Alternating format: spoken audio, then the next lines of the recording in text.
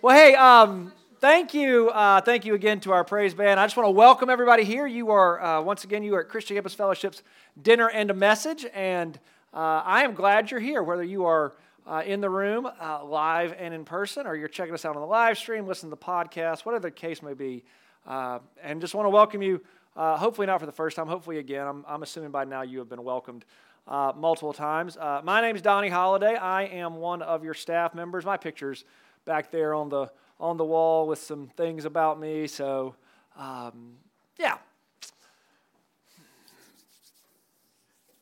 Oh, I've been excited for this one, like since before we even started the theme. So here we go. We're in our same theme that we've been having all year, Kingdom of Heaven, where heaven and earth meet. Heaven is often regarded as this thing that is way off, both in time and space. But if you read the Bible, that's just not all there is to it. There are plenty of times the Bible talks about heaven and earth meeting and God being with His people. That's actually God's vision, and I'm becoming more and more convinced that that's the whole point of Scripture. That's the whole point of the Bible, is for us to see God's vision and for us to see His promises to us. Like you see His vision at the beginning of the Bible, Genesis 1 and 2, and then you see it at the end of the Bible, Revelation 21 and 22, and then in the middle are all these promises that things are going to be good, even though in Genesis 3 we messed things up. It didn't take long. But this tent-like structure over here is something called a tabernacle. In the first part of the Bible, what I like to call the Hebrew Scriptures, because it was written primarily in Hebrew, that was the place where God's presence was said to dwell until they got the permanent temple, and that was the place where God's presence was said to dwell. And if that was a place on earth, that would make both of those places where heaven and earth meet. So the kingdom of heaven. Then we get to the second part of the Bible, the Greek Scriptures, and Jesus shows up on the scene, and He claims to be the place where heaven and earth meet. And in some of His very first public words, He says, the kingdom of heaven has arrived. Some translations say that it's at hand, or it's come near, or it's here. I really like has arrived. But one thing that's really cool about that phrase, has arrived, the original Greek language that the second part of the Bible was written in, that word that's translated has arrived there literally means to join one thing to another, like heaven and earth. Look at that. So Matthew 4:17, that's our theme verse. So we're going through Matthew this year. Matthew is the longest of the four accounts of Jesus' time on earth. Maybe you've heard them called the Gospels. That's a fancy word that means good news. Basically, Matthew, Mark, Luke, and John, the first four books of the Greek Scriptures, they're biographies of Jesus. Okay, they're the story of His time on earth. Matthew is the longest one, so we did not try to go from like chapter 1, verse 1 to the end of chapter 28. Instead, we split it up into 3 series. And if you weren't here for any of these and want to check us out, we've got a podcast, we've got a YouTube channel. You can see where we talked about the parables, where Jesus said the kingdom of heaven is like certain things. You can look at some of the interactions that He had with people. I would highly encourage you to watch last week's. Sam Cargill, our worship minister, shared his story, and if what'd I say? Worship? Yeah. Didn't somebody say that last week or something? Brandon called him the worship. That's funny. Yeah, the worship minister called him that. Wow. Okay, man. Okay. Anyway, Sam. Anyway. Good, y'all are participating. That's the plan for tonight. But Sam tells his story, and anxiety is a big part of Sam's story. So if you deal with that, you're going to want to watch that for sure. But now we're in the preaching series, and I'm so excited because we are going to look at some of Jesus' longer, whether you want to call them messages, sermons, talks, discourses, monologues, whatever you want to call them. We're going to look at those. And they're awesome. And we're going to spend a good bit of that time in something called the Sermon on the Mount, Matthew chapters 5, 6, and 7. If somebody told me I could only have 3 chapters of the Bible, those are the 3 I would pick, because that shows us God's vision for creation, His promises that He makes to His creation, and, Jesus' vision for the kingdom of heaven all at the same time. It is spectacular. And I just want to remind you, textbook chapters are way longer than Bible chapters. You can read the Sermon on the Mount in 10 minutes, no problem. I'd suggest taking like 20 minutes to read it and read it nice and slow, because there's a lot going on there. So anyway, I'm going to pray, then we're going to do this thing. So do what you do when you pray. Heavenly Father, God, thank you for today. Thank you for each person here. God, I ask that you would just speak for me now and hear for each of us. Make this what you know it needs to be. It's in Jesus' name we pray. Amen. So this part of talks, the part right after I do that opening prayer, is oftentimes some of the most stressful parts because you got to have a good opening. I mean, I got to get y'all engaged and involved. Otherwise, you're like, on the phones. So trying to keep that from happening. Got to grab your attention. And I think musicians know about this. TV and film producers know about this. Authors know about this. You got to get your audience. Like that's why when the first Scream movie came out and they were like, starring Neve Campbell and Drew Barrymore, you know how they got you? Drew Barrymore was dead in 5 minutes. That's how you get somebody. You say it, so if you haven't seen it, the movie's older than you, so you should have seen it by now. It's not a spoiler, I'm sorry. But or for example, if you're about my age, there's this musical group called Guns N' Roses. EY? Okay, I figured EY would be good at it. You know Sweet Child of Mine immediately. Yeah, you do. Yeah, you do. Or a little bit more chill, Tracy Chapman's Fast Car, those guitar chords start. You know that song immediately. Let me ask this question. Raise your hand if you ever read the book A Tale of Two Cities. Okay? Raise your hand if you know how it starts. The best of times was the worst of times. What? Yeah, now I want to read it because I'm very confused. So how we start is important. And I'm sure you're thinking about your own favorite song, and it's that first, the intro from the guitar or how the drums start or the first lyric or whatever. You're thinking about that. How we start things matters. And Jesus knew that when it came to what is, in my opinion, without question, the greatest sermon of all time, the Sermon on the Mount. I actually had, way back last millennium when I was in undergrad, I had a speech class, and the speech textbook, which is hilarious to me that you have a speech textbook. That's just like, really? But anyway, at the back of it, it had the top 10 speeches of all time. It did not have them ranked 1 to 10, but it said these are the top 10. I only remember 2 of them. Dr. King's I Have a Dream speech and the Sermon on the Mount. And it was fascinating because the author of it was like, look, it doesn't matter what you think about religion or Jesus or Christianity or whatever. It's got an amazing start. The end brings it all together, and every bit of it is connected and flows. Y'all, it is a fascinating and amazing piece of just literature, all the really cool stuff that Jesus says aside. It's just awesome. So he starts it with something called the Beatitudes. And I think he did that because he knew he needed to get his audience's attention. So I'm going to read the Beatitudes. It's Matthew chapter 5, verses 1 through 12. Flip there, scroll there, or look up there, whichever one you want to do. I am going to read through them kind of quickly because I want them to be up there and y'all see them, but you're going to hear them again tonight in a much better way than me reading them, but I do want to read them so that I can start off asking a couple questions before we really dive in. So here we go. Seeing the crowds, Jesus went up on the mountain, and when he sat down, his disciples came to him. And he opened his mouth, and he taught them, saying, Blessed are the poor in spirit, for theirs is the kingdom of heaven. Blessed are those who mourn, for they shall be comforted. Blessed are the meek, for they shall inherit the earth. Blessed are those who hunger and thirst for righteousness, for they shall be satisfied. Blessed are the merciful, for they shall receive mercy. Blessed are the pure in heart, for they shall see God. Blessed are the peacemakers, for they shall be called sons of God. Blessed are those who are persecuted for righteousness' sake, for theirs is the kingdom of heaven. And blessed are you when others revile you and persecute you and utter all kinds of evil against you falsely on my account. Rejoice and be glad, for your reward is great in heaven, for so they persecuted the prophets who were before you.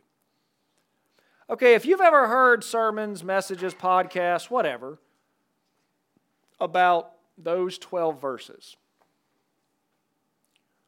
and we're going to get to details of verses in just a second, but what have you heard kind of like big picture, like of those things as a whole? What are some things you've heard? What are some things you've understood, you believe? Go.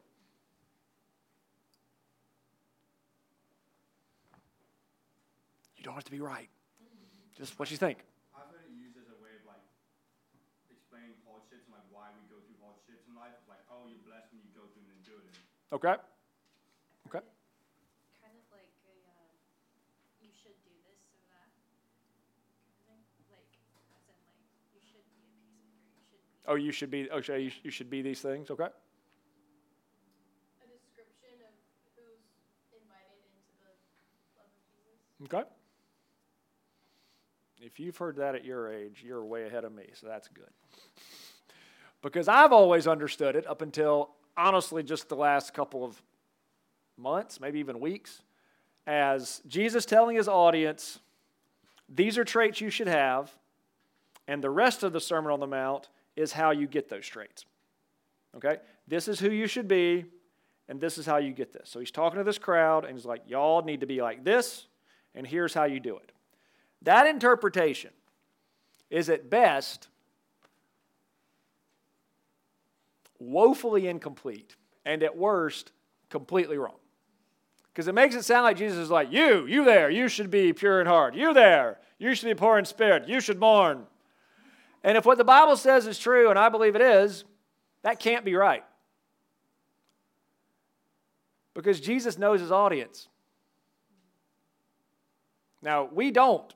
Just if you start reading Matthew 5, because it says the crowds. Well, who's in the crowds? Well, this is one of those places where the chapter breakups are really messed up. Because if you go back just 2 verses, you read this at the end of Matthew 4. So his fame spread throughout all Syria, and they brought him all the sick, those afflicted with various diseases and pains, those oppressed by demons, those having seizures and paralytics, and he healed them. And great crowds followed him from Galilee and the Decapolis, and from Jerusalem and Judea, and from beyond the Jordan. And do you think every time people were added to that crowd, it was some of the people who had these various diseases and pains and were oppressed by demons and having seizures and paralytics? Yeah. Jesus isn't telling them to mourn. He's not telling them to be poor in spirit. He's not telling them to be those things because they already are. Okay? They already are. So why in the world would Jesus start it this way? And this is where we're gonna watch a video here in just a second of how The Chosen puts this. If you're not familiar with The Chosen is an amazing production of Jesus. It's basically another gospel presentation. Here's how they look at Jesus' time on earth. And it is amazing. It is fascinating. It is in season 4 right now. It's seasons 1 through 3 are on like Netflix and Amazon Prime, and they've got their own app. It's so good. It's so good. What they do with this, I want to unpack this a little bit in case you haven't seen it. They have Matthew basically every now and then Matthew and Jesus like going off and working on this sermon, but Jesus is stuck on the beginning, which people have lost their minds about. Jesus wasn't stuck on the sermon. It's like, calm down. It's just their take. Who knows? But anyway, what we're going to watch is a scene where he figures out how he wants to start it. And you're going to be able to identify with Matthew at the very beginning because he's asleep. And Jesus comes and wakes him up. And now as Jesus is going through the Beatitudes, they cut to some scenes from earlier in The Chosen about some of the disciples. And if you haven't seen it, you're going to be like, why'd they show that person there? And if you have seen it, you remember why. It's like, wow. But if you haven't seen it, you're not missing anything for what we're talking about tonight, okay? What I really want you to focus on, especially whether you've seen it or not, is what Jesus says to Matthew before he starts with the Beatitudes and then once he's done going through it, okay? That's really going to play into what we're talking about tonight. It's about 4 minutes, but it is worth every second. So give this a look.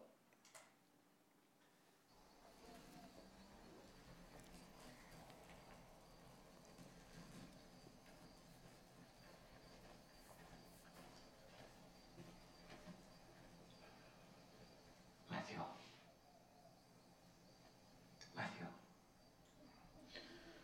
Bye-bye. I've got it. The opening? Yes. What is it? A map. A what?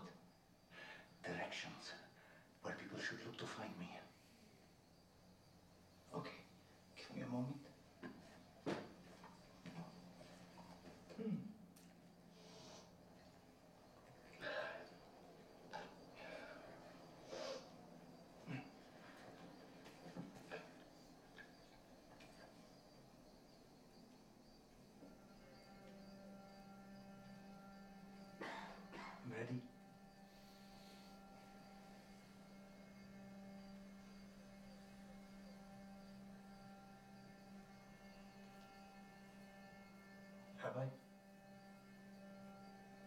blessed are the poor in spirit, for theirs is the kingdom of heaven. Blessed are those who mourn, for they shall be comforted. Blessed are the meek, for they shall inherit the earth. Blessed are those who hunger and thirst for righteousness, for they shall be satisfied.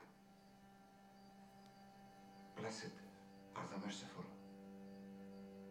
for they shall receive mercy. Blessed are the pure in heart, for they shall see God. Blessed are the peacemakers, for they shall be called sons of God. Blessed are those who are persecuted for righteousness' sake, for theirs is the kingdom of heaven.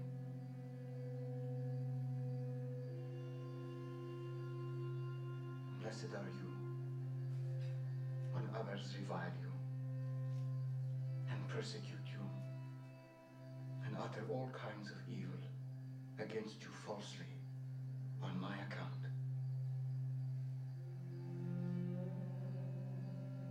Rejoice and be glad, for your reward will be great in heaven.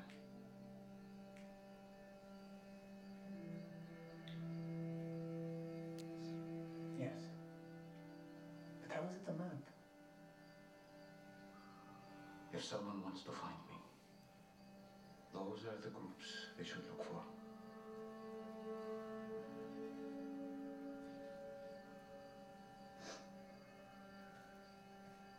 And then? You are the salt of the earth.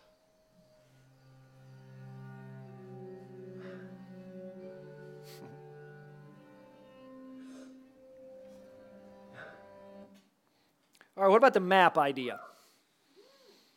What about this map idea that directions to find me? If you want to find me, these are the groups you should look for. What do you think about that? I'd never heard it until I saw that. I'll tell you that right now. I feel as though sometimes when we are in those communities, when we're helping, whenever we are trying to communicate and trying to learn, experiencing new things, that's where we can find God. Where we can feel the Holy Spirit helping us more. Okay. It's another reminder to me of how Jesus came to flip things on its head. That's not what people would expect to find Jesus. Especially like as a teacher, you would expect to find him like the temple, surrounded by the rabbis, surrounded by but instead he's with those groups, and so it's just another reminder of how he came to flip everything on its head. That reminds me of the idea of the upside down kingdom, which is the whole idea of Jesus's idea of a kingdom is the upside down kingdom. Yeah, and that's what I think makes the Beatitudes, and hopefully what we're going to talk about tonight, useful as we see where to find Jesus, and specifically with regard to the kingdom, what I hope will make tonight helpful is that we're going to see the when, the where, and the to whom the kingdom of heaven is available. The when and the where are covered in our theme verse. It has a right. It's here and it's now. But the to whom, those groups that Ashton was talking about, how it's flipped, as Andrew was saying, the to whom is just really different. Now, if you were a first century Jewish person, which is who Jesus was hanging out with for the most part, who do you think the kingdom of heaven was for? Jewish people. All Jewish people? Righteous. Okay, righteous Jewish people. What else? Let's narrow it down even more, because they definitely did. Wealthy? Wealthy, righteous Jewish people. What'd you say, Ash? Rabbis. Yeah. Okay, yeah. Very well versed in sticking to the word exactly. Okay, so Jewish folks who are wealthy and who are devout, pious, is that good? Okay, all right. Yeah, so the religious leaders who are devout, okay. Let me ask something. Remember the crowd that Jesus is talking to, right? They are, let's see. Where'd it go?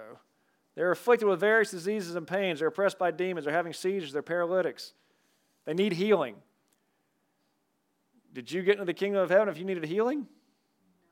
Okay, so you're healthy, you're wealthy, you're pious, you're Jewish, and there's one more thing that pretty much most people believe the kingdom of heaven was for you. Now that's the pious thing. Male. There it is. If the kingdom of heaven was for you, if you are a healthy, wealthy, pious Jewish man. Okay? And Jesus flips every bit of that on his head when he looks at this group of people who doesn't seem like they're healthy. They're definitely not wealthy. Now, most of them are Jewish. They've probably been told they're not devout enough, and there are men, but there are also women. And the first thing he says is, blessed. And they're like, well, we've heard this before. He's going to say, blessed are the people that know the law. And he says, blessed are the poor in spirit. And they all go, And then he says, for theirs is the kingdom of heaven, and he's got them in the palm of his hand. Because their thought is, he's talking about me. And then the more they listen, they realize, nope, he's talking to me. See, the good news of God's kingdom has come to the least likely people. And to be clear, their hope is not in their condition.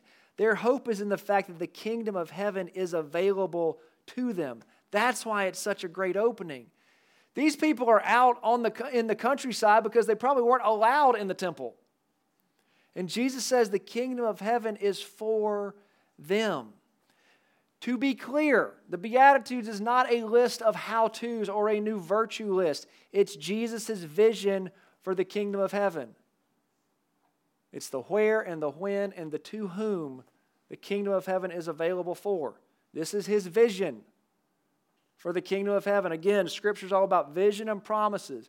And look at the promises that Jesus makes in the Beatitudes. This next slide is going to be just like the second part. For theirs is the kingdom of heaven. For they shall be comforted, for they shall inherit the earth, for they shall be satisfied, for they shall receive mercy, for they shall see God, for they shall be called sons of God.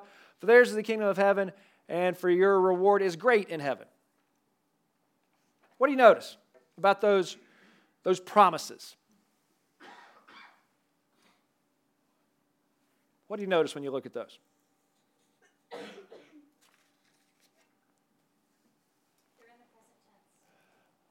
All of them? Okay, but the ones that are about heaven are in the present tense. Okay? And yes, I got to stand up. I'm getting excited now. Okay, so here's what's going on. We got a heaven sandwich here. Okay? It's a double-decker sandwich, but they put bread down on the bottom part. I don't know why they didn't put it in the middle. But anyway, so we got is the kingdom of heaven. Theirs is the kingdom of heaven. Your reward is great in heaven. The chosen, I enjoy the chosen, but the chosen messed that part up because they had Jesus saying, for great will be your reward in heaven. Theirs is the kingdom of heaven. There is the kingdom of heaven. And then all of these other things are future tense. So the heaven reward is a present reward, not just a future thing. The present ones being at the beginning and the end set the tone for all the other ones. Because here's the thing. That doesn't mean you shall be comforted when you die. Because if it just means that, why in the world would it say yours is the kingdom of heaven? Okay? Now, will it be remarkably comforting for me one day when I breathe my last breath and I see my mom again? Yeah, that'll be really cool. Okay? But that comfort part has already started. Okay?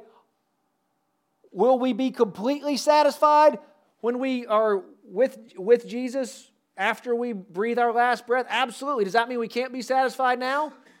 You got a belly full of mashed potatoes, you're probably pretty satisfied right now. Incidentally, that word satisfied literally means that. It means to be like stuffed. It talks about what they did when they fattened up calves and oxen for a feast. So, yeah, it's like, yummy. Give me the mashed potatoes. So Jesus says if you want to see the kingdom, you look for those people. And those are the promises given to those people. Here's the fascinating part about this. The meek, the peacemakers, the persecuted folks, all those folks, those are the folks we try not to see. And Jesus says, if you see them, you see the kingdom. Jesus tells us to look for the people that oftentimes we try to ignore. So yeah, the point of the upside down kingdom and turning things on its head, absolutely. But don't miss for a second that these promises, you don't have to wait till you die to get them. Yes, heaven's this great future hope, but if it's not also a present reality, I mean, what good is good news that's only for when you die? And Jesus' good news is anything but. So let's get into some specifics here. 3 most popular ones y'all talked about. It was close. It was close, but there were 3 that kind of jumped out a little bit. And by the way, and in case you're brand new and don't know me and wonder if I'm just saying what I'm about to say, I'm not. If we don't get to yours and you want to talk about it, I will be in the green office once the program is over, and I will stay there until the sun comes up if you want to talk about the Beatitudes. I am not kidding. It'll take some coffee, but I'll do it. Okay? Because I love talking Scripture with y'all. Okay? By the way, thanks so much for doing this. I think it had 52 responses, so cool. And almost half of y'all included, blessed are the meek, for they shall inherit the earth. 25 of the 52 of y'all chose that one. Why? Go. Why'd y'all want to talk about that one? I don't know what meek means. Okay, cool. All right, fair. It's like, yeah, yeah, me too. Has anybody heard definitions or synonyms for meek before? Humble. Okay. Quiet. Okay. Small. Gentle. Ooh, malnourished. I like that. Reserved. What'd you say, Andrew? Shy. Okay. I saw one just today on the Bible Project podcast that included unimportant. I know, right? I was like, oh, shoot. I'm kind of scared they only went through the first Beatitudes. I'm like, man, I got to wait 2 more weeks for them to finish the other 6. What if I realize, dang, I taught something wrong? I have to go back and you may get an addendum in 2 weeks. Okay. Gentle, humble, unimportant. Okay, so that's what meek means. I mean, you see how that's flipping things on its head? Because all of a sudden it's like, well, I mean, might makes right. That's just the way it is in the world. I mean, Rome was in charge because Rome had better swords than everybody else. You know? But Jesus says, blessed are the meek. It's if you're familiar with when a man named Paul, the first ever Christian missionary, he wrote a bunch of letters to churches, and in one of those, in the church of the Galatia, he wrote about something called the fruit of the Spirit, which if you were on retreat, we have a wonderful campfire song of that. And this word that is translated meek is of the same root as gentleness, which is one of the fruit of the Spirit. There's actually an Aramaic word, which is probably what Jesus would have said, which means one who cannot retaliate. Not one who does not, one who cannot. And if you're a Jewish peasant farmer and a Roman centurion tells you to do something and you don't want to do it,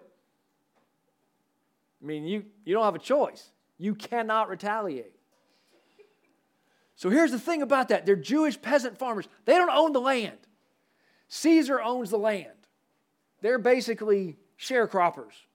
They get to live on the land by paying like 70% of what they're harvesting. But what's the promise? That they will inherit what? The land that's not theirs. Isn't that awesome? I know, I'm getting excited about it. It's really cool. It's just, it's just so good.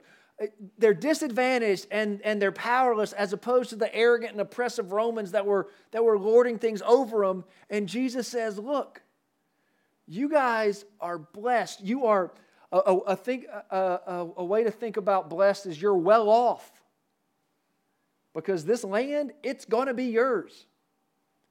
Also, if you want to come back next week for a little bit of a different take on this verse, when our backbones, there we go, talk to us a little about creation care. Maybe God says the meek will inherit the earth because he knows they'll take care of it. Oh, yep, I'm going to leave that to my backbones to take care of next week. But yeah, so Jesus flips it on its head. You can't retaliate. You're disadvantaged. You're powerless, but don't worry about it. You're going to inherit the earth. And here's the thing about inheritance. What do you do to earn an inheritance? Nothing. You outlive the person that gives it to you. That's literally all you do. So blessed are the meek, for they shall inherit the earth. Oh, that's good stuff. I could go on for that one for all the time that I'm allotted for this. I'm gonna move on to the next one y'all said. But again, if you want to talk more about that one, I'll green office afterwards. Blessed are the poor in spirit. The first one, this was y'all's number 2 pick.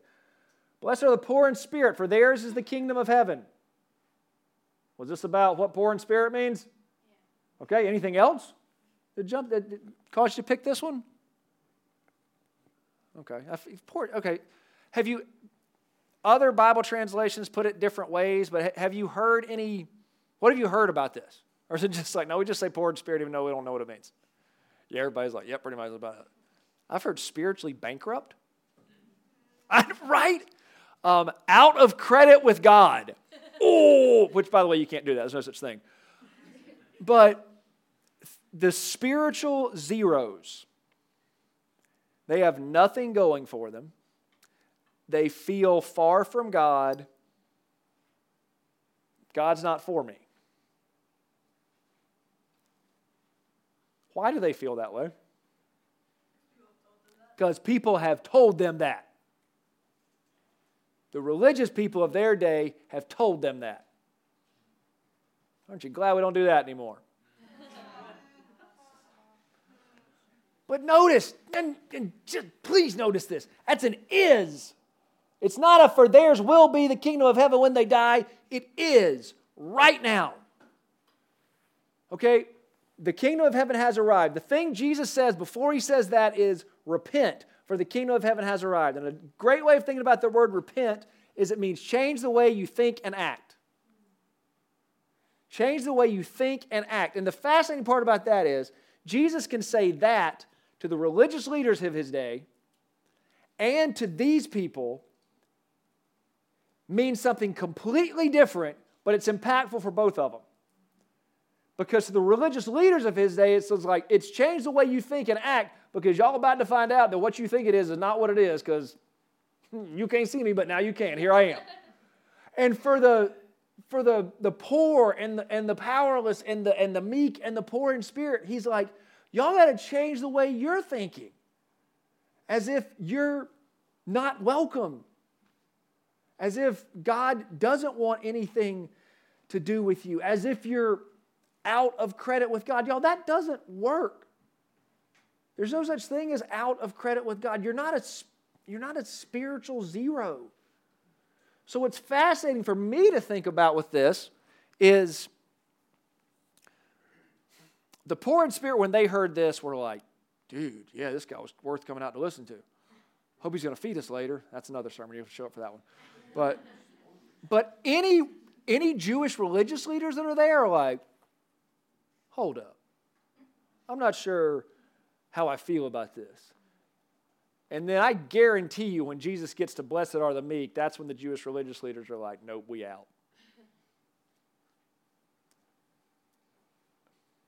So the poor in spirit are the folks who have nothing going for them and have been told that because they have nothing going for them, they are nothing. And there's a difference in that. Okay, you could have nothing going for you right now. It hasn't been your day, your week, your month, or even your year. You know, it might be that midterms are about to kick your tail. Okay, you're in an argument with the person you're dating, and things are not good with mom and dad, and your roommate's a complete lunatic. I don't know. You may have nothing going for you. That does not mean you are nothing. Okay, so please just hear that. All right, y'all number 3 pick. I got to admit, this one surprised me. I was not expecting this one to be in the top 3. It's the last one, verses 11 and 12. Blessed are you when others revile you and persecute you and utter all kinds of evil against you falsely on my account. Rejoice and be glad, for your reward is great in heaven, for so they persecuted the prophets who were before you. Why that one?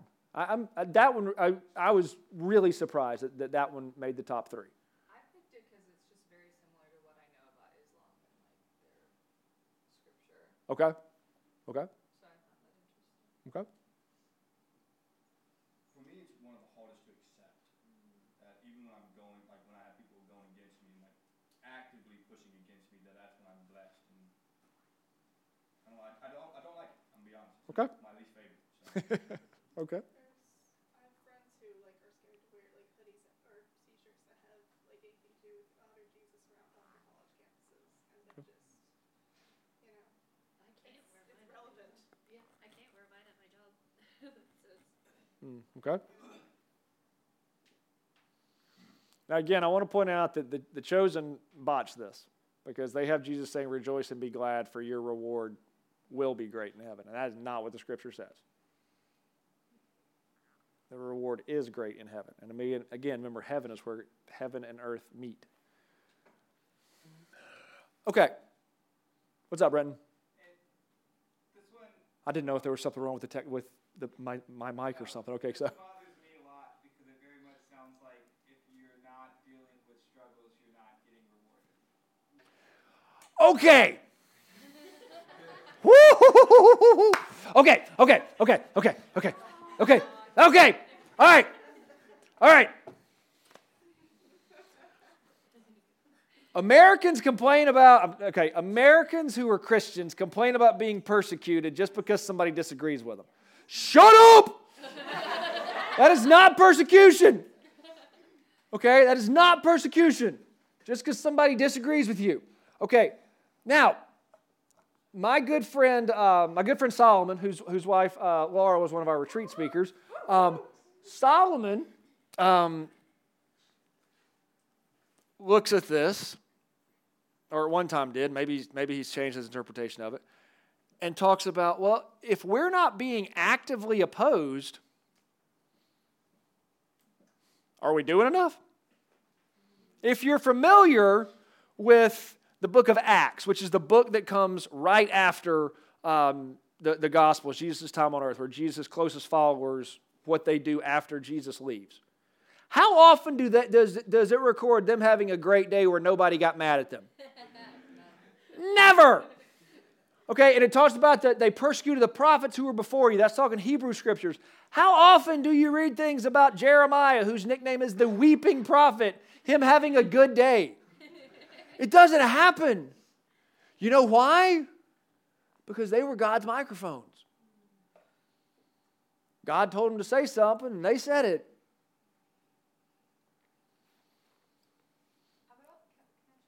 Yeah, go. As a historian, this rhetoric, or as we call my history classes, this discourse, is responsible, I guess not responsible, but is used in a lot of holy wars to justify a lot of things, and even not holy wars, but wars that you use a front of Christianity, same with secularism and Right. colonialism. So I'm very subjugated people is like, has happened use this because verse. because yes, I've been reviled and persecuted and uttered all kinds of evil against, and had all sorts of evil uttered against me. Here's what I want to point out. This is so important.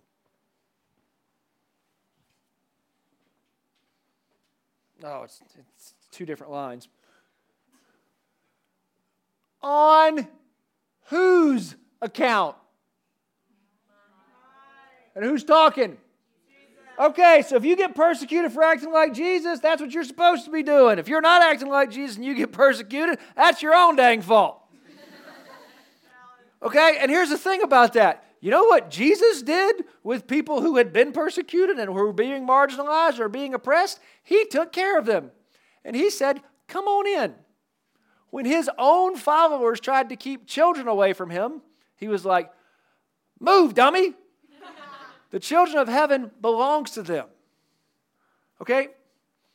When Gentiles came to him for healing, he did it.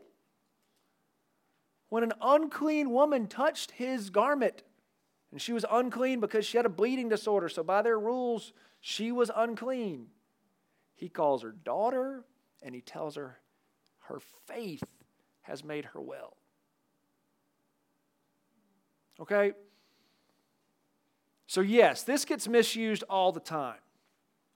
Primarily because we don't really do what Jesus tells us to do. The because of me is super important because it makes it clear that the Sermon on the Mount isn't just a call to moral conduct, but it's grounded in the authority, and hear this, the radical demands of Jesus.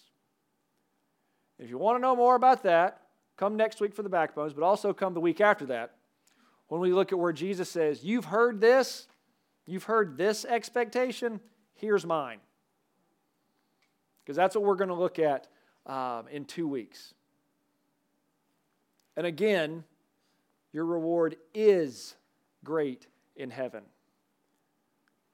It's already here. Okay? Don't think that Jesus is trying to give us this list of virtues. You should be poor in spirit. You should mourn. You should whatever. Jesus has never been interested in just informing his followers. He wants to transform his followers. Which is why oftentimes I have us thinking about a question.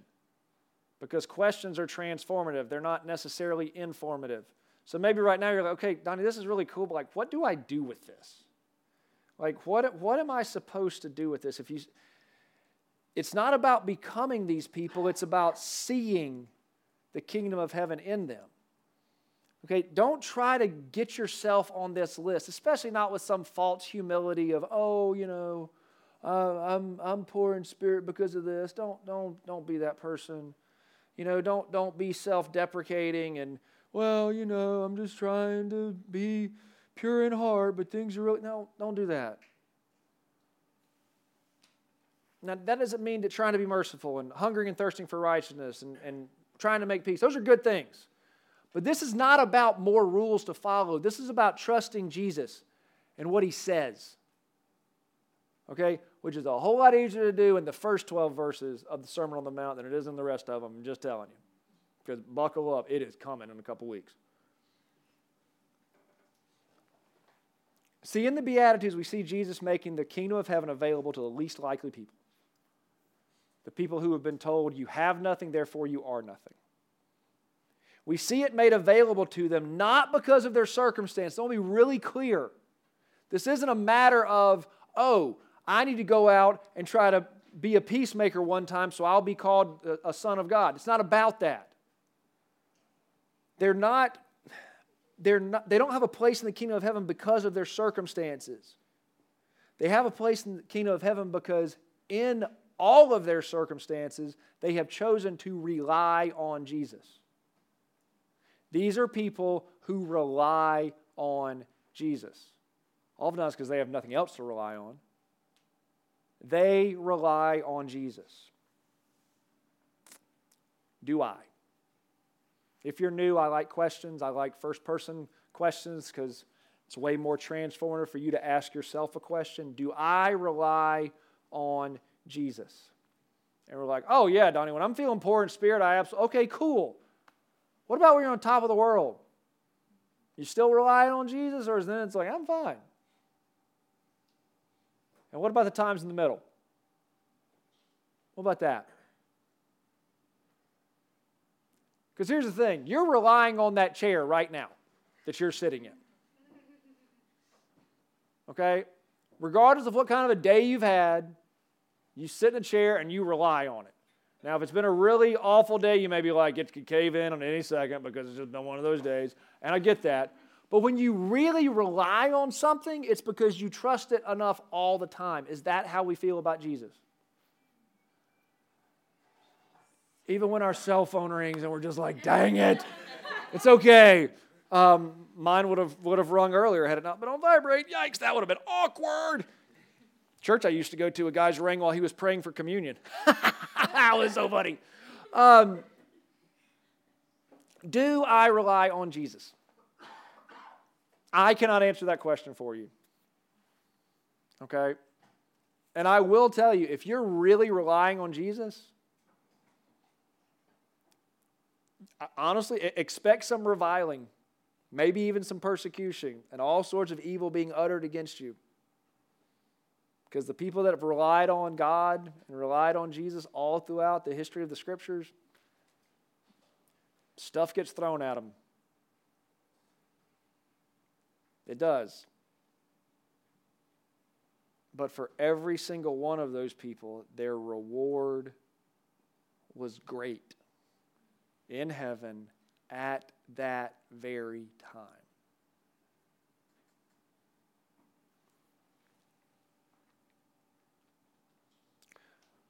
Relying on Jesus makes sense when things are tough. Oftentimes we forget about it when things are going super well. Then that's not really relying on Him. Okay? That's using Him as a safety net.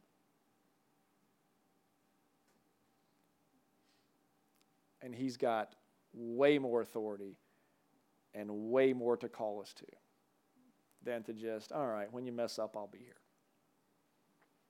So let's rely on Him. I promise you, life will be better if you will. It will also at times be harder. At times it will be much easier, but it will be better all the time. So may the grace of the Lord Jesus Christ and the love of God and the fellowship of the Holy Spirit be with us all as we rely on Jesus. Let's pray, y'all.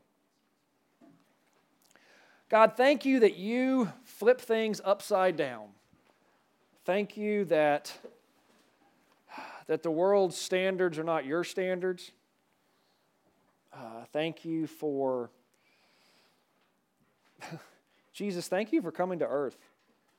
Thank you for showing us your way, which is the way.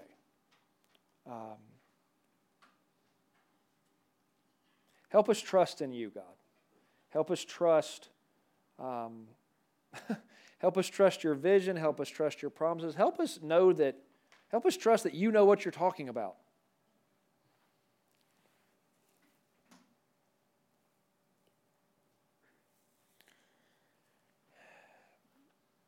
In a world that tells us the only thing we can rely on in ourselves is ourselves, and many times we counter that by talking about our friends and family that we can rely on. Remind us that you're the one we can always rely on.